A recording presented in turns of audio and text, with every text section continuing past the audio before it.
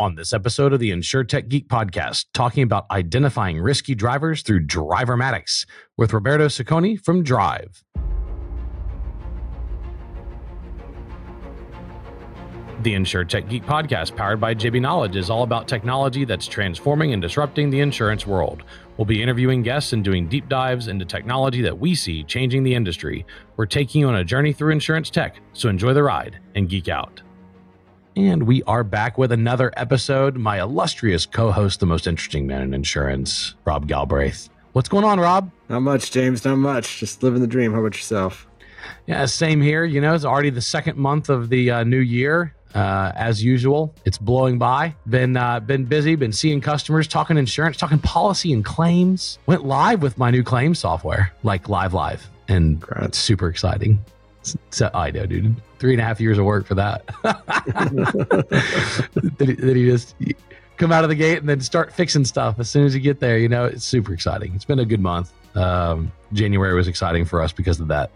So it's good to be on the old El Podcasto, talking about a word you might not have heard, Drivermatics. It's like a combination of telematics and computer vision and some other really fun things we're going to talk about with Roberto Ciccone from Milan.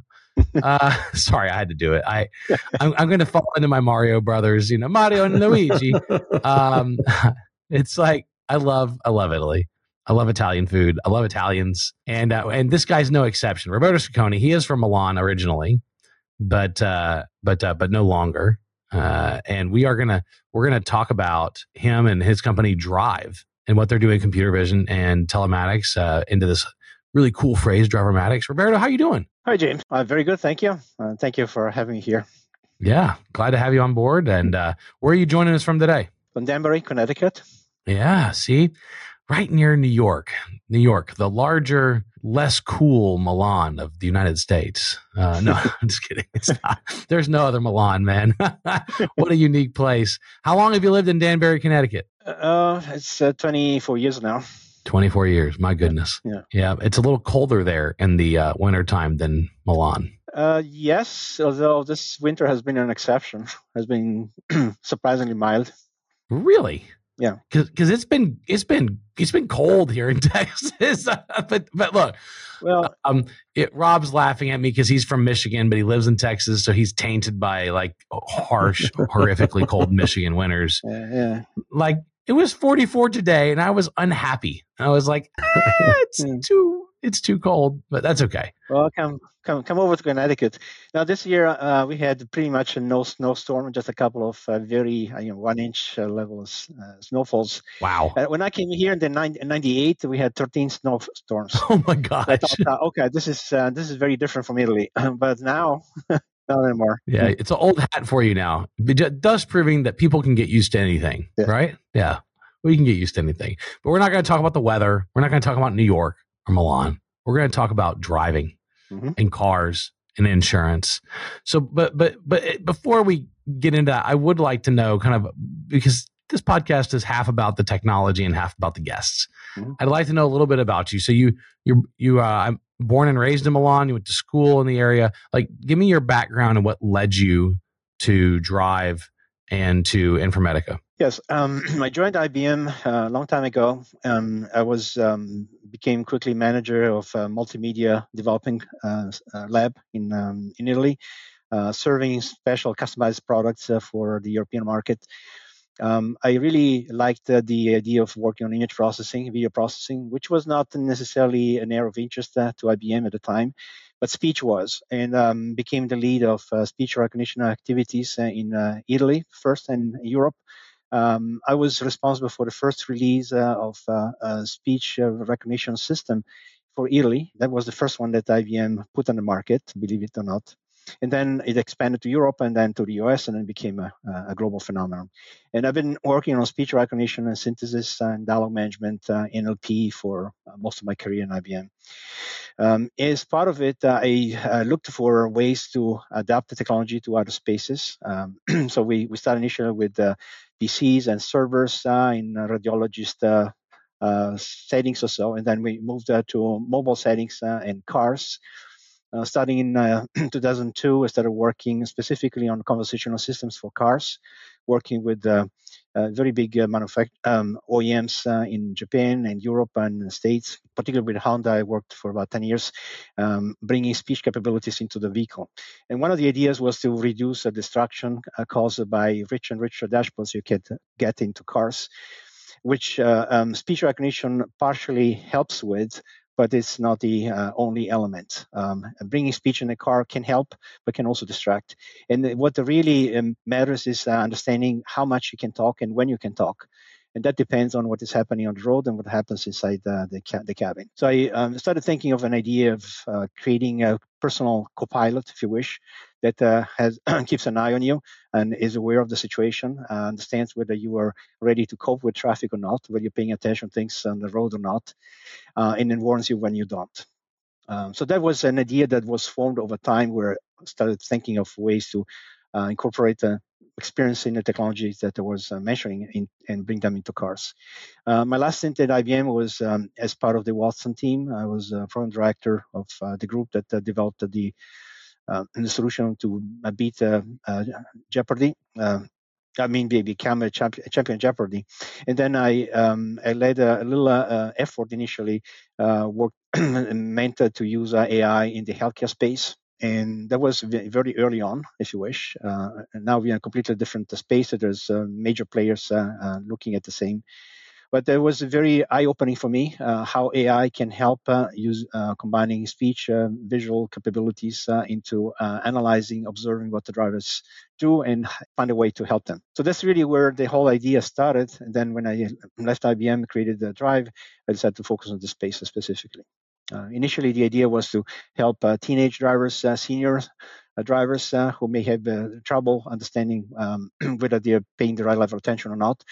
And then we expanded to the commercial sector where professional drivers are exposed to risk all day long. And more recently, we started working with insurance companies to help them understand, differentiate between good and bad risk and how they can promote discounts safely without taking into any chances, monitoring drivers, etc. Awesome. I mean, there's, this has gone pretty mainstream. I mean, I drive a GM product, and GM has, I have Super Cruise on it. So it drives itself, has a camera that studies my behavior and then alerts me if I'm not looking at the road.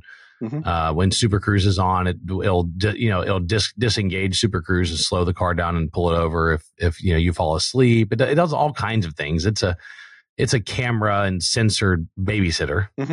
Pretty damn accurate. I've tested it. You know what I mean.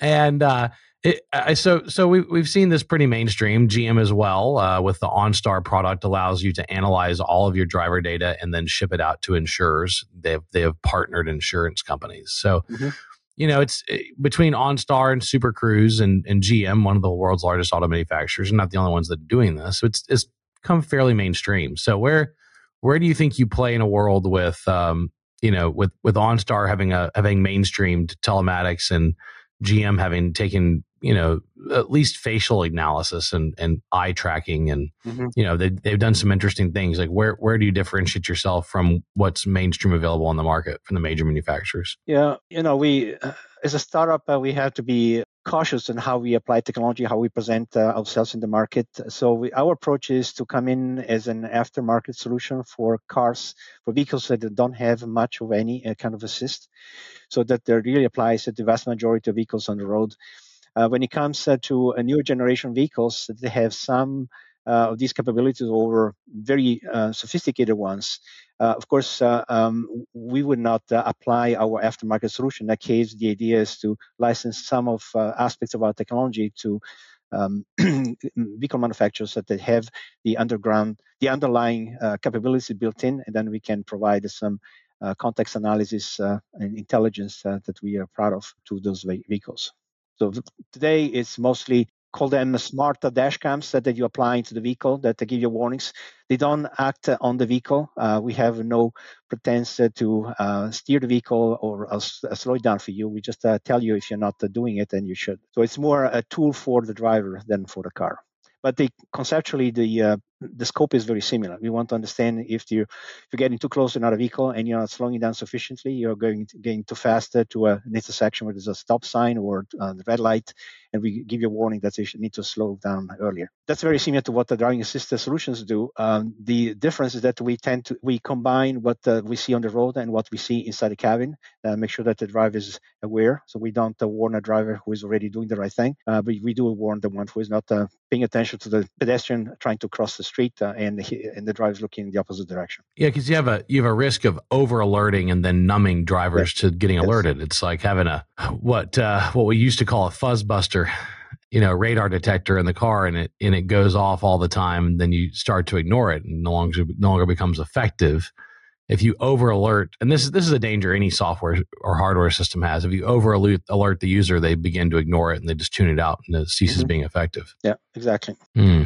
So for now, it's aftermarket retrofits that make the most sense for this. Yes, that's correct. Where have you seen the most success? What just so we can kind of get up to speed on this, and I'll hand it over to Rob. Like what type of category and class of vehicle or category and class of driver? You said you started with like professional drivers who have a lot of risk, and then you have casual drivers, everyday casual drivers who aren't professional drivers. Like where are you seeing the most success and the most uptake rate?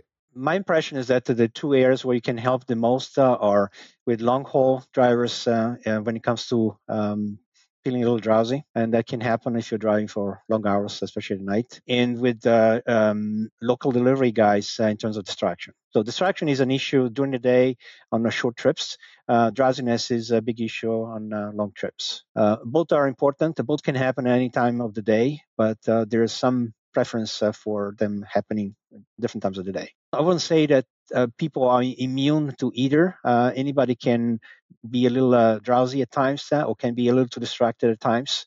So we look at both, but in terms of adoption and where we can provide the best benefits, those are two spaces that I mentioned. Makes sense. So you said there's a combination of cameras and sensor data. Are you plugging into the car's OBD2 port so you can pull data off the car, or are you solely relying on your device's sensors? Today, we are solely relying on the device. We have the ability, as a matter of fact, we are powering the unit from the OBD2 bus, but initially the decision was not to use it because that could lead to some liability in case of somebody hacking the vehicle. So if somebody tried to hack our device and through our device managed to hack the vehicle, it would be a serious issue. And we decided to just stick to power only for now. But we have the option of reading information from the OBD2 bus if you need to, vehicle identification number, engine load, odometer, so to double check the information that we collect from the device. Makes sense, and you can pull a good bit of data off OBD2. I mean, it's a pretty robust data feed, even though it's a very slow protocol. Yeah, and it's slow and old, but it's standard. And it has 9 volts on it? Is that why you're powering it? Because it's a 9-volt power bus, or what? No, well, the device operates out of 5 volts, so it can be charged over USB charging cable. Yeah. Or even in case of OBD2, there's a little power supply that converts from 12 to 24, depending on the vehicle, to 5. Okay, gotcha. Yeah, I haven't studied the OBD2 data or power bus specs, so I didn't know what it had. But that's interesting, and it's good to hear what you're up to there. Rob, what you got? Yeah, so Roberto, really thrilled to have you on the podcast. I know what's challenging for folks that are either watching this or on YouTube or listening to it on their favorite podcast platform is being able to show your solution, because I've seen some of the videos that you have for Drive, and just the coordination of kind of seeing outside the cab, like what's the external environment, and then syncing that with, hey, at the moment you've got a pedestrian a little bit farther away or a stoppage in traffic, and then you're able to actually look internally and say, hey, are the driver's eyes up? Are they aware that there's a potential obstacle there, or are they distracted? They're looking at the dash, they're looking at the phone, the eyes are getting heavy, as you kind of mentioned, Roberto. So you're seeing both inside and outside this kind of driver-matics part, not just the telematics, not just the data from the vehicle itself, but you're also getting information about the driver. So maybe you can just talk a little bit about to describe your solution as best as you can in words. And, if you want to mention a website that folks can go see some of these videos, you're welcome to do so. But maybe just give our folks just an idea for the basis of what it is that you're capturing and looking for. Yeah, so the the dash cam, which is the main part of the sensor, looks like most of the dash cams you can purchase today. Looks both at the road and inside the cabin. The camera looks at the road, uses a wide angle view so that you capture anything that happens before the vehicle, and we have the ability to detect most of the moving objects that are of interest. So we don't care about a pole of holding a sign, but we look at the sign. We look at traffic lights. We look at cars in trucks and buses and bicycles, motorcycles, anything that is not part of what is called a road furniture and is moving and then potentially may be associated with the human beings that you want to protect. And then pedestrians, of course. Not so much animals, but I would say anything that moves is of interest. We look at the position, we classify it, we look at the distance in the direction of movement. And based on that, we estimate where that object is going to be 1, 2, 3, 10 frames later, and whether there's a collision course that they need to be aware of. So the distance, the speed, the location all tells you how much of a risk you are starting to get into. There are some difficult situations like pedestrian waiting at the corner of the intersection, waiting for the green light to change, and then they may decide to jump with the red whilst you are driving. And if you see them, you have a time to slow down or swerve. If you don't see them, you may risk colliding with them. So there are situations where detecting whether the risk is going to be real or not may be tricky, but that's one of the areas we're specializing in. At the same time, let's say you are waiting at a traffic light, the car's not moving, you're not at risk of hitting anybody, but you're ready to go. And then whilst the pedestrian is coming across, you look at the other direction, make sure there's no vehicle coming, and then without paying attention again to the pedestrian, you start moving because the last you checked, the pedestrian was not moving, and then you hit them. So those situations are very critical, and they're on our alert list. Fair enough. So we've talked about the technology, yes, and we've talked about how this improves safety. But what's the intersection with insurance? Are you looking at architecting a program where the insurance company would subsidize the cost of this, or provide this, or discount premium if this was purchased? I mean, what does the insurance program look like? Yeah, I think this is an interesting space. Insurance companies traditionally were basing the premium on a number of parameters they could collect. They were more statistical. So depending on where you live, traffic rates and whether you drive at night or a number of crashes you may have had in the past, your credit score, you would be classified in a certain category, and then you get a certain premium for your vehicle and the value of the vehicles, etc. I think here we are now approaching a point where telematics, in particular behavior of the driver, can impact the risk attitude, or whether you are good or bad risk in the eyes of the insurance. So now the technology can be used to help you screen your abilities, your skills, really, driving skills, and your ability to evaluate risk at all times to tell the insurance, hey, I'm a really good driver. I'm always paying attention. Give me a discount. And there are many companies that are starting to look into that to be more competitive. So if you can reduce the risk of loss, you can afford higher discounts, and that attracts more drivers. In that respect, a solution like this is a win-win because it allows the driver to get better discounts and allows the insurance have a better insight and control the level of risk they're taking. Yeah, and have you actually been able to prove out the stats that people who have this are actually a better risk and have lower cost of claims? Well, in order to prove the stats, you need quite a few drivers on the road in a certain amount of time to statistically say. Usually, I would expect 5% of this type of crashes over 6 months, and now it's only 1%, and then you can quantify it. We have been in the field for quite some time. We have seen changes in behaviors of drivers. But in order to monetize that, you need more drivers, more miles driven, and then be a lot more specific. So we're in the process of deploying more and more of the units. And yes, I would say in 3-6 months' time, we should be able to prove all of it. Right now, it's more projection based on the behaviors and the driving habits that we see and that we can drive. The other aspect I think is also worth mentioning is that the system works in real time. It's unlike most of the telematic systems used today. It's not only about looking how the driver is doing over time, and then in case of a crash, of course, that wasn't good. You understand why that happened. We want to prevent a crash. In order to prevent a crash, you have to make the driver behave differently.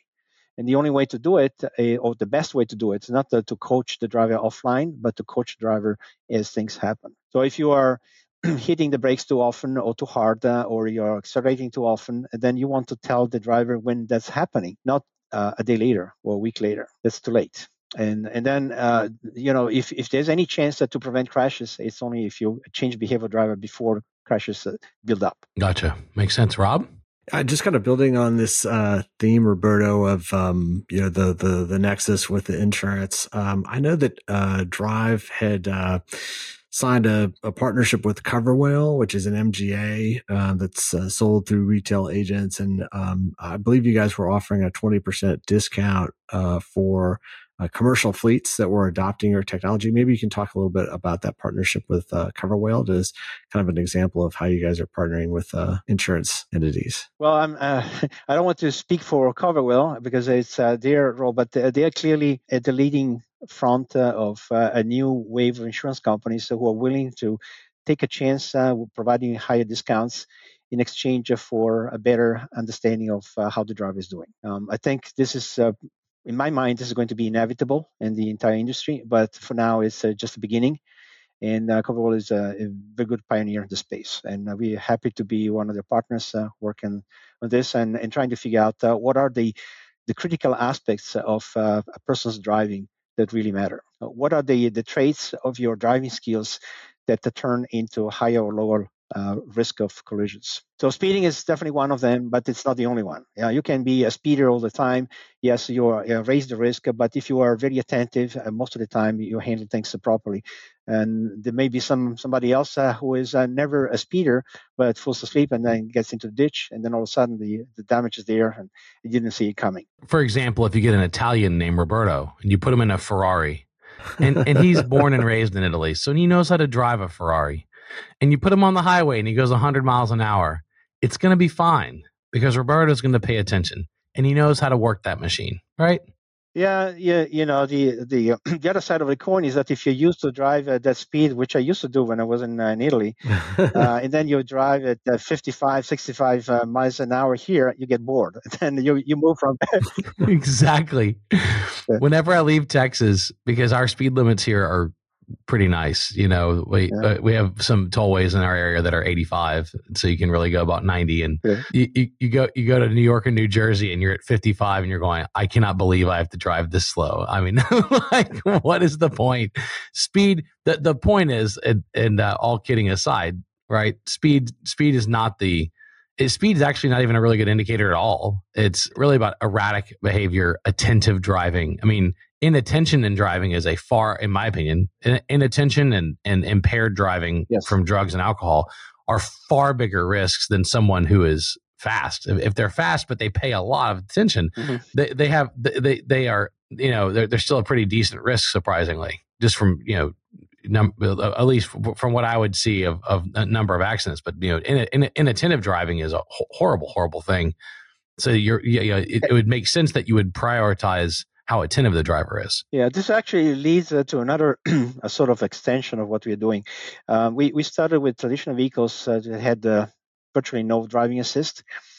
And I noticed that as you start getting used to using more capabilities of the car to stay in lane, to stay a certain distance, you may be tempted to spend more time looking around, even if you are still driving.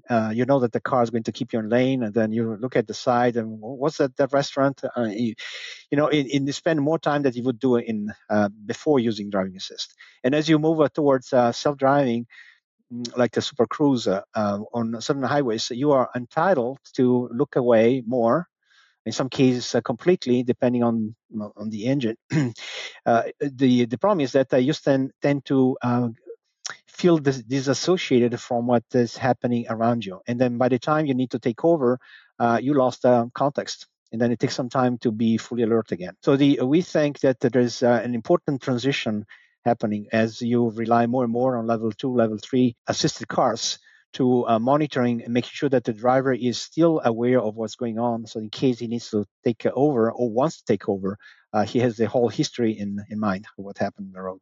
Well noted, Rob. Yeah, I think that's a great point, Roberto. And I do think about things like lane departure warnings, right? That can go off and can be very nice to kind of show that you're drifting into another lane. But depending on, right, or were you talking about urban traffic? Or are you talking about, some of the rural Texas highways or things like that? Like, it may even be too late, right? Once I'm starting to leave the lane to be warning. And that's kind of reactive in terms of how the vehicle's responding.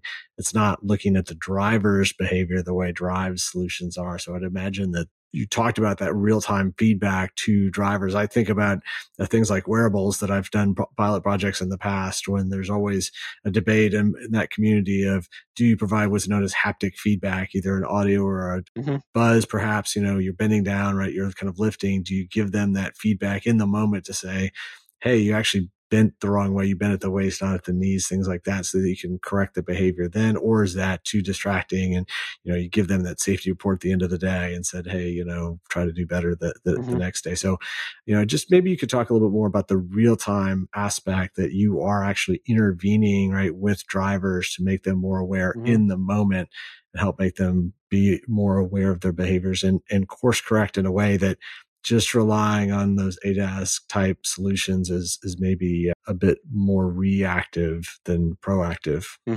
Yeah, well, we have a notion of warnings and alerts. For instance, they are all audible. The warnings are usually just the sounds, very peculiar sounds that you don't get to hear normally in a car. They don't have to be loud. They're very short, and you can easily learn them. And if a warning is ignored, then we follow up with an alert message. At that point, this is going to be noted and becomes a part of your scoring. And then if you keep doing certain things, let's say you keep being distracted, your score is going to be affected. If this becomes a part of the measurement criteria about insurance, chances are that you may have to pay more. So it doesn't happen. A single distraction is not going to kill you. It's not going to change your premium. But if you have repeated patterns and they get noticed and you forgo them, you ignore them, then eventually you're going to be hit by a higher premium, and you want to know that. So it's a transition from being warned and having the opportunity to change your behavior to ignoring it and then knowing where and why your premium went up, and you may not like it. Yeah, think about patterns of behavior. Yeah, absolutely. I like to sometimes make an analogy. If you have a toddler, and you tell the toddler, remember 3 days ago you were walking next to the ice cream shop, and then you touched this, and you shouldn't do it. Now it becomes hard for the kid to relate to it and make use of it. If he does it and you say it right away, then it becomes an immediate lesson, and it becomes much easier to associate with what you're doing wrong. So real-time feedback, I think, is fundamental to get a sense of how bad your mistake is, and react to it. The other side of the same coin is that if you actually do change your behavior today, and no system is telling you, "Hey, James, I did a good job, much better than yesterday." If you have that, and then at the right time, you get a little motivational reward that tells you, today you did 3% better than yesterday on distraction. Yeah, you used to be a little borderline, now within the range, and then you keep doing it, and then at the end of the week, say, hey, you know what? You are 15% better than last week. Keep doing a good job. And this may eventually lead to a bigger discount. So it becomes an incentive to keep paying attention and keep doing the right thing because you see a reward. Yeah, very well. So let's wrap with this question, because I always like thinking about the future. I'm a sci-fi fan. Yeah. So I think about Star Trek. I think about teleporters, and I think about 3D printers that print food, and I think about a lot of these things. But a lifetime of watching science fiction. So if you had to paint a science fiction world, what's the future of Drive look like beyond a year from now, way out? Without going too much sci-fi, I would say I like to see a technology like ours built into next generation vehicles. If you see what is happening in Europe, NCAP is mandating monitoring tools inside every single vehicle. So it's not going to be just Super Cruise or just some manufacturers are doing it. It will be across the board. So the ability to look at what the driver is doing is going to be part of all vehicles within a few years.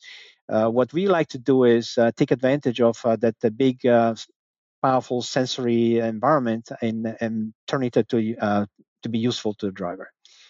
In addition to the manufacturer who wants to know how the car is being driven. Looking a little more in the future, I think that conceptually something like a wearable watch, phone, bracelet that is aware of your context and may see risks are happening to you, may give you warnings like you're jumping off the cliff or something. Those things could be extensions of what we're doing now for driving safety, but could really be for your own safety anywhere you are. And then it could give you warnings. And then it's up to you to follow recommendations or ignore them, but at least you're warned. Absolutely.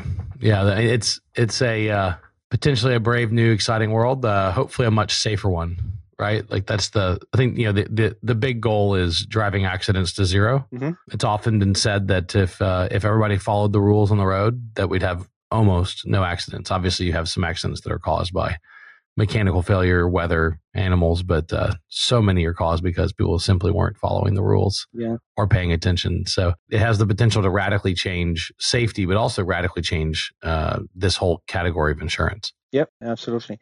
And I think the other aspect that will become interesting when you have a mix of self-driving vehicles and traditional ones with whatever level of assist they have, from an insurance perspective, it will be important to know what happened, who was in charge, and if there was a transfer of control, did it happen right time? Was it justified?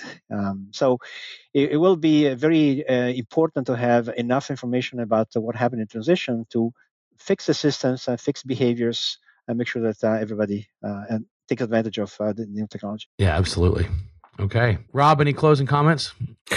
Yeah, no, I just want to echo, Roberto, what you were saying. I think that's a very interesting future when, we've talked about this theoretically with autonomous driving, is at what point does it become a product liability that's borne by the OEMs rather than the auto insurers? And so when we're living in kind of this mixed world where the car is driving itself sometimes, but then is relying on a human driver other times, when was the human warned that they needed to take over? Did they respond in an appropriate manner at the appropriate time? That may determine, right, where the liability stands. And I also think, James, you've seen them, I'm sure, all the billboards we've got around town, all the buses, all those lawyers advertising, hey, you've been hit by an 18-wheeler, call me, right? And think about a solution like Roberto's talking about with Drive, right? Could really cut down on those types of accidents. And to me, I don't know about you guys, the fewer lawyer billboards that I see around town, the better. That means we're actually making real progress. The better.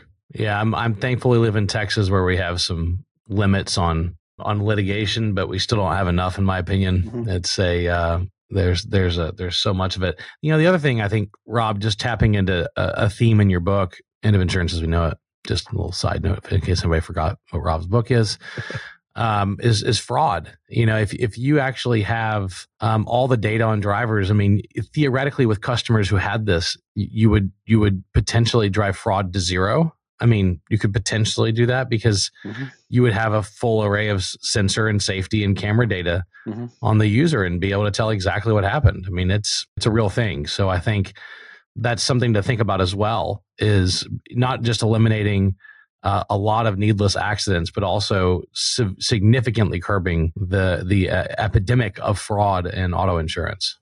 So it would be a huge deal, I think, Rob. Yeah, absolutely. Couldn't agree more, James. Yeah. So, Roberto, thank you for joining us today. It's always good to geek out. It's always good to talk with a fellow tech nerd who's done something really cool. You've worked on some really cool projects before you got into this, and I'm glad you're tackling this problem in the space.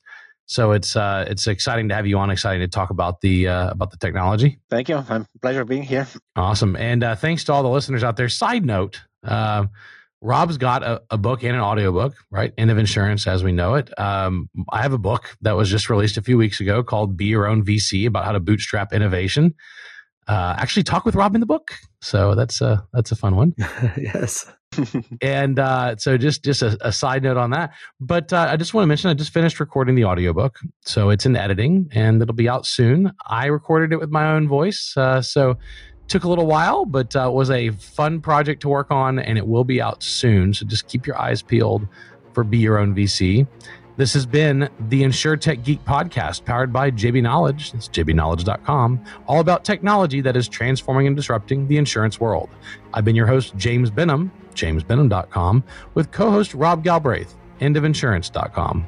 Thanks to Jim Greenlee, our podcast producer, and Kara Daltonaro, our creative producer. And thank you for joining us today. We're taking you on a journey through insurance tech. So enjoy the ride and geek out.